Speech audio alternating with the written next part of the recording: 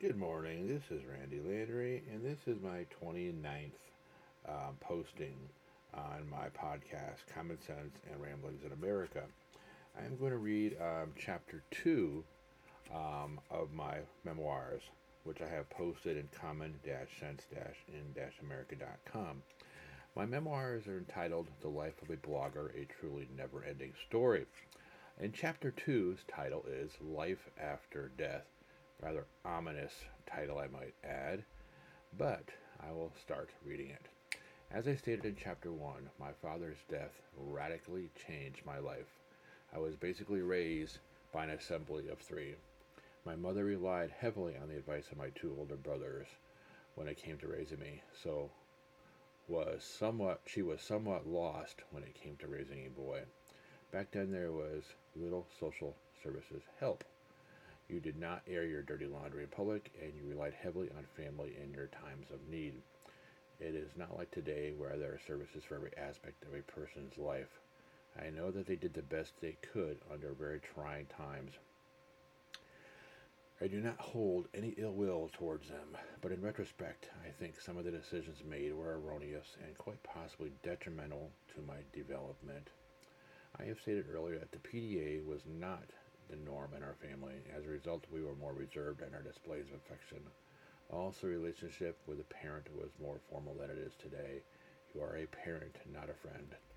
The authority of the parent was not to be questioned. You were just a child, and the adult always knew better. My mother's preferred mechanisms for discipline were first, a good scolding, followed by kneeling in the corner for 15 minutes or longer with your nose touching the wall. If your nose left the wall, the clock started all over again. If this did not work, you got slapped by the hand on any handy area of contact. If you tried to block her from slapping you, that put her into a frenzy. No boxer in this world had faster hands than my mother when she was riled up. There was no safe place on your body either. The face was the preferred target. Of course, the punishment was more psychological than painful. She did not have the power to really hurt you, but the fly swatter was a different matter. It was the final form of corporal punishment, and not being stupid, I never pushed her to that extreme. Our fly swatters had metal parts in them, and they hurt like hell. I have seen her break one while dispensing me punishment. She always seemed to have an inexhaustible supply of them. If you used profanity in any shape or form, it was a bar of ivory soap ground into your mouth. The taste lingered there for hours. You are not allowed to brush your teeth right away either, because that would lessen the punishment. So now that I have some of the necessities of discipline out of the way, let's talk about how my childhood changed. I feel that there was some jealousy between my brothers and me. Robert more than Ronnie. When Robert was younger, he had a stuffed animal called Cuddles. He took it everywhere with him. When our father bought my Winnie the Pooh, it blew away Cuddles. I think he was jealous as a result. He would always hide him from me. He also counseled our mother that I was becoming too attached to him and I was just too old for him. So one day when I came home from school, he was gone. That was it. I never saw him again. This was typical pattern in my childhood. It seemed like any toy I became attached to simply disappeared. The only things that appeared to be sacred were items built by our father. My workbench and the barn he built for me for my plastic farm animals. The barn was magnificent. It was better than any toy barn you could buy in a catalog. One other group of toys that managed to escape banishment were my G.I. Joes. Thank the hell God. That would have killed me to have those taken away from me. I really don't know what went through her mind when she listened to their advice, but she followed it. You would think that after the loss of the two closest people to me, they would cut me some slack. I still have the barn and the workbench safely stored away. I don't know what I will do with them, either of them, as I have no children to pass them on to. I did get a nice purple bike out of the deal, though. I loved that bike. Purple was my favorite color, but you know what? That bike disappeared before we moved to Florida. I think it was sold. That is fine, because my family needed the money to help with the move. Why would I mind? It had, after all, only taken me 2 years to grow into it, and now it was gone. Tripping sarcasm. I think my brothers thought it was too effeminate because of the color. Well, with all these things disappearing in my life, You would expect that I would have separation issues. You would be right if you said yes. To this day, I have a very hard time getting rid of anything. I'm a collector of a lot of stuff. At least I keep it organized, though. This tendency to collect things drives my wife crazy. Thank goodness my father left my mother with a little money. The house and our car were paid for. We had a rental property to help with the taxes, and she did house cleaning jobs to bring in extra money. She also received a portion of my father's pension. One piece of advice I agreed wholeheartedly on was the purchase of our little Winnebago motorhome. It was 20 feet long, but it had no AC or generator in the back, which we really did not need it that much in upstate New York, but it allowed us to travel with the rest of our close-knit family groups during the summer months. We had a travel trailer, but it was too much for us to handle. I was just too young to be of much help with the hookups, and I could not disconnect the hitch. So we had to rely on our families to set us up. That is one thing my mother hated, was being dependent on anybody. The Winnebago certainly made that easier. We even had walkie-talkies to communicate from vehicle to vehicle while we were on the road. I loved sitting in the passenger seat. It made me feel like I was a co-pilot. We were up so high you could see everywhere. My Uncle Danny and his children were musically inclined, and they would play at the campsites for free lodging, but unfortunately we had to pay for our lodging. Our trips seemed to bring my mother and I closer together, but I still received very little in the matter of physical affection. I was seldom hugged or kissed. I guess I never gave it much thought back then. I just thought it was the norm. Only now do I know that it was not really that normal. It has taken me 2 failed marriages to finally get it right. I guess I never knew how to really be affectionate or what love truly felt like or meant. Well, better late than never. I am in my 50s now, and I am quite happy with my personal life. One thing I am glad that never happened was that I did not have any children. I don't think I would have made that great of a parent. I simply did not learn how to do it the right way. My childhood during this 2-year period was filled with a sense of loneliness and sadness. I know my mother did the best she could. Deep down, I know she loved me. She just had a lot to deal with. I also know that since my father had been sick so much, she had been basically running the household for some time, so she was used to it. I tried playing with the neighborhood kids, and I spent time with my nephew Tim. However, I mostly played by myself in my bedroom. The house seemed huge because by that time it was only my mother, grandfather, Robert, and myself living in it, and Robert would be moving out soon. You might wonder why our grandfather was living with us so much. Turns out his wife, my grandfather, died when I was very young, so I never got to know her. They owned a farm, which he promptly sold, and he just moved in with us. I think he had an apartment at one time, but he did not really take care of it himself, so Mom just kind of took care of him. She was the eldest of 5 surviving siblings. You might remember Uncle Herman. He was her only brother. There was Aunt Barbara, Aunt Theolis, and Aunt Agnes. We had a few bright moments before our lives became a living hell. On one occasion, we went to visit my sister Tina in Alabama. We flew by plane. It was my first time on a plane. The flight attendant even gave me a wing pin. We had a great time in Alabama. I will call my sister's husband John. He took me on a safari in the swamps of Alabama where we were hunting for all kinds of monsters. He taught me how to shoot a bow and arrow, of course not a real one. My sister even made ceramics with our mom and me at the military base. Guess I had lived a sheltered life in New York. I had no concept of race relations and racial tension. I was still too young for history to be part of my school curriculum, so I did not know about the Civil Rights Movement or separate but equal facilities. So when we found a laundromat in Alabama, we went in it. My mother started washing our clothes like nothing was wrong. We took no note that we were the only Caucasians in there. It became obvious to us when a Caucasian woman came up to my mother and apprised her of the situation. My mother politely thanked her and continued washing our laundry. Before I knew it, she was chatting up an elderly black woman. We finished up by folding our laundry and left with no more fuss. I never was prouder of my mother than at that moment. She thought the whole matter was silly. She, like myself, feel that all people are equal, but of course I was too young at that time to put all these thoughts together in a coherent manner. It took later reflection for me to realize how important what she did was. It has been the foundation of all my interracial relations and interactions ever since. We all bleed red blood. On other One other cool thing about having a vet as a family member is that we had access to the military base drive-in theater. We got to see two awesome movies while we were there, Easy Rider and True Grit. This was my first experience with the drive-in theater. I did not take much to impress me back then. I remember one other high point in my life. That was our Greyhound bus ride to New York City.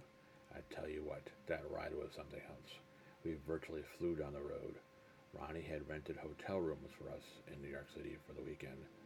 We got to ride in the subways in New York City. Little did we know that we were risking life and limb to do so. We went shopping in the world-famous department store Macy's. We also went to the top of the Empire State Building, which was really cool. Of course, this is when my brother filled my head with crap about dropping a penny and killing someone. I believe that until I got to see it dispelled on a Mythbusters episode. Oh well, we were pretty gullible and ignorant back then. I still have not been back to New York City. It has been over 50 years. My Aunt Barbara was the matchmaker in the family. She kept on pestering my mother to go up to visit her so she could meet a newly divorced school teacher who was also an assistant principal. My mother had been a widow for over a year now, so it was okay by the norms of our times to start looking for her next victim, spouse. Even though her heart wasn't in it, she had been married 25 years, after all, with my father had died. That is a lot of feelings to have to deal with, but they met anyway and promptly hit it off. He had 2 sons and 2 daughters. Within less than a year, they were married. One of the boys lived with us for a little while. The ex-wife took care of the other son and their younger daughter. The oldest daughter was already on her own. I have, however, changed the configuration of the family dynamic to protect, as much as possible, the innocent people in the story. You noticed how no names were mentioned for my stepfather's family as well. This was an effort to do so. After a suitably lengthy courtship following all the mores of the time with my aunt as chaperone in the early stages, they were married. It is at this point that I need to digress a little so I can paint a picture of the situation we found ourselves in as a new family. Because you must know that in my stories there's always something nasty lurking around the next corner. Now I'm going to make a reference to a movie that most of my younger readers will not be familiar with. With the town my Aunt Barbara lived in, you will find an apt comparison to the town in the movie Peyton Place, which hit the big screen in 1957. As a matter of fact, her town was even worse. It made Peyton Place, yes, the town has the same name as the movie, look like a town full of happy Smurfs. Remember this fact. My mother owned a Winnebago. That alone put us in the shit house. Whenever we would go through the town, every curtain would open up ever so slightly, so that the neighborhood busybody could see the rich Jezebel going to see her ever-suffering sister. It was like watching the fans at a football game do the wave. Remember when I said that my mother waited a suitable time to start dating after my father died? Well, have you heard the term when hell freezes over? That would be too soon in this town, so we had strike 1 and strike 2. Now I need to discuss my new stepfather a little. He was a great man, but he was not a great judge of character. Without knowing it, he married a popular woman in his first marriage. When he could not take her suspected infidelities anymore, he filed for divorce. Well, needless to say, she took him to the cleaners. As rumor had it, she was sleeping with not only her lawyer, she was also sleeping with a judge as well. I, of course, can't substantiate these claims and rumors. Do I need to add that she was also spiteful and evil? I think not. Strike 3 and 4. Remember when I said that he was a local teacher? Well, you guessed it. We had to move into that town temporarily until he could relocate to where we lived. Being that it was the middle of the school season, he had to finish that year. So we moved to that town. You can imagine how difficult it was to rent a place there. So guess the place we found to rent. The biggest damn house in the town. Right on the lake. It even had a name, Strike 5. The house was surrounded by privacy hedges, was 3 stories tall, and had a cement dock that seemed to go forever into the lake. The key is that the people who owned this house no longer lived in it. They lived in the guest house on the property. The old couple had built this huge house because they had a big family. Well, they had all grown up and moved out by the time we entered the picture. He charged us nothing but the cost of fuel to keep the old house heated so the pipes wouldn't burst during the winter. Because you guessed it, we were smack dab in the middle of the winter. He was also unique in that he did not believe all the rumors that were being spread about my new father and my mother. Of course, nobody in town knew of this arrangement. They just thought we were rich. You would think that a 7-year-old boy would be off limits to the attentions of a rabid town like this. You would be wrong. The kids at school made my life a living hell. Even the bus driver took a great deal of glee in driving by our house, making me chase after the bus till his next stop. Many times I would stand with the neighbor's kids at their stop so that I wouldn't miss the school bus. Remember I said we lived in a big house with a really big yard? Well, the whole neighborhood was like this, so the bus stops were spread out quite a bit. Many times my mother had to drive me to school. This is also a good time to remind you of the fact that my father had just bought this dream car before he died. Well, you can imagine what he bought. It was the damn biggest car in the world. The only car bigger was a Cadillac Seville. Our car was just one step below this, the Pontiac Bonneville. It was almost 20 feet long and was gold colored, strike 6. So you can imagine my mother taking me to school in this car. She might as well have placed the bullseye on my back herself. Well, one good thing came out of this experience. My pugilistic skills improved. It also helped that I was a fat little kid with a lot of padding for my winter insulation, for I was going to need all these things to survive our daily recess periods. Every day I would get set upon by at least 6 or more bullies and get a royal thumping. I managed to occasionally get in a few licks, but I mostly ended up crawling into a ball and riding out the storm. Finally, the beating would stop when either they got tired or the school bell rang, ending the break. Of course, it would take time for me to compose myself so I could get back into class, which meant that I was late getting back every time. This would result in some form of punishment by either the teacher or the principal. Luckily, I wasn't the only one going in late, so I had company.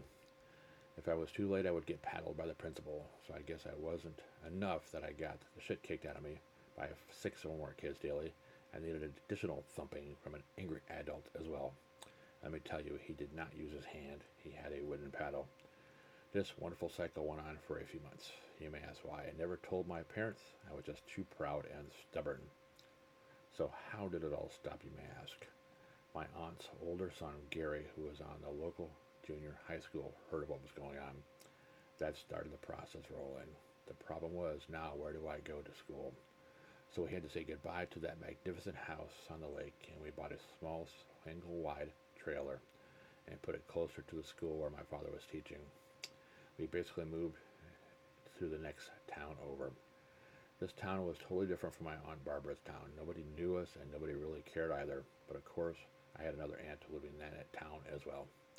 Her name was Aunt Agnes. So now I was entering my 3rd school in this school year. I no longer had to worry about bullies beating me up anymore, and my stepfather was also the assistant principal. So I am sure you were waiting for the other two to drop. Well, you would be right. As you might imagine, during the period of time of my 2nd and 3rd year of school, I was a little preoccupied with outside events to really pay much attention to my schoolwork. Somehow I got passing grades without really learning very much. Well, I can tell you that there was a world of difference between the teachers from my previous held school and the one I was at now. My teacher quickly found out that I couldn't read. Well, that is not right. I could sound the words out, I just did not comprehend what I was reading. The words and phrases had no meaning at all. This was pretty bad since I was almost finished the 3rd grade. So how did I get this resolved, you may ask? Enter stage left another cousin. When my parents, who were newlyweds at the time, went out to have fun at night, they would hire family members to babysit me. This cousin soon became my regular sitter. His name was Danny. He was just going to college and was trying to earn some extra money. When he asked what I wanted to do for fun, since we had no TV at the time and playing cards was out of the question, I would point to his school books. He was taking some literature classes at the time, so he had all kinds of interesting books with him. I made him read to me, sometimes for hours on end. You know what finally happened? A light bulb went off in my head as I finally started understanding the sentences. The whole time he was reading to me, I was looking at the sentences in those books. I would also stop his reading so he could explain confusing concepts to me. I consider this to be one of the major turning points of my life. I soon became a voracious reader after that. So ended grade 3. What started out on a low point now ended on a high point. With the end of the year, my stepfather had completed his contractual obligations, and we moved back to the house my mother owned. You may wonder why I worded it this way. With the death of my father, our little family went from a patriarchy to a matriarchy and never went back. My mother was not going to relinquish control again. I guess she was afraid of another loss as well. This would lead to many resulting fights and a near separation, more of which I will discuss later. My father was not able to find any work teaching in our town, so he had to fall back on his insurance selling days for our income. Money was tight, but we managed. For the first time, I was not the center of attention, and that felt good. But my stepfather's ex-wife would not leave him alone. She kept on bringing him to court. She thought he had married into money with his new wife and was trying to get the child support increase for their daughter. It eventually got so bad that we had to leave New York and move to Florida. That is what my stepfather's lawyer recommended anyway, and that is what we did. But my mother insisted that I finished 4th grade in New York. She did not want a repeat of my 3rd grade year. It was simply too hard on me. My father was able to get a teaching job after submitting several applications there, so he went in advance so that he could start work, and we followed suit once the house was sold. We bought a double-wide mobile home using the single wide we still had in New York as a down payment. Ronnie, my oldest brother, helped with selling the house, and Robert helped with the packing and selling of our father's tools. We would simply not have room for all these heavy-powered tools. Chapter ends with us on the road in our Winnebago, eager to put the past behind us and enter our new life in the Sunshine State.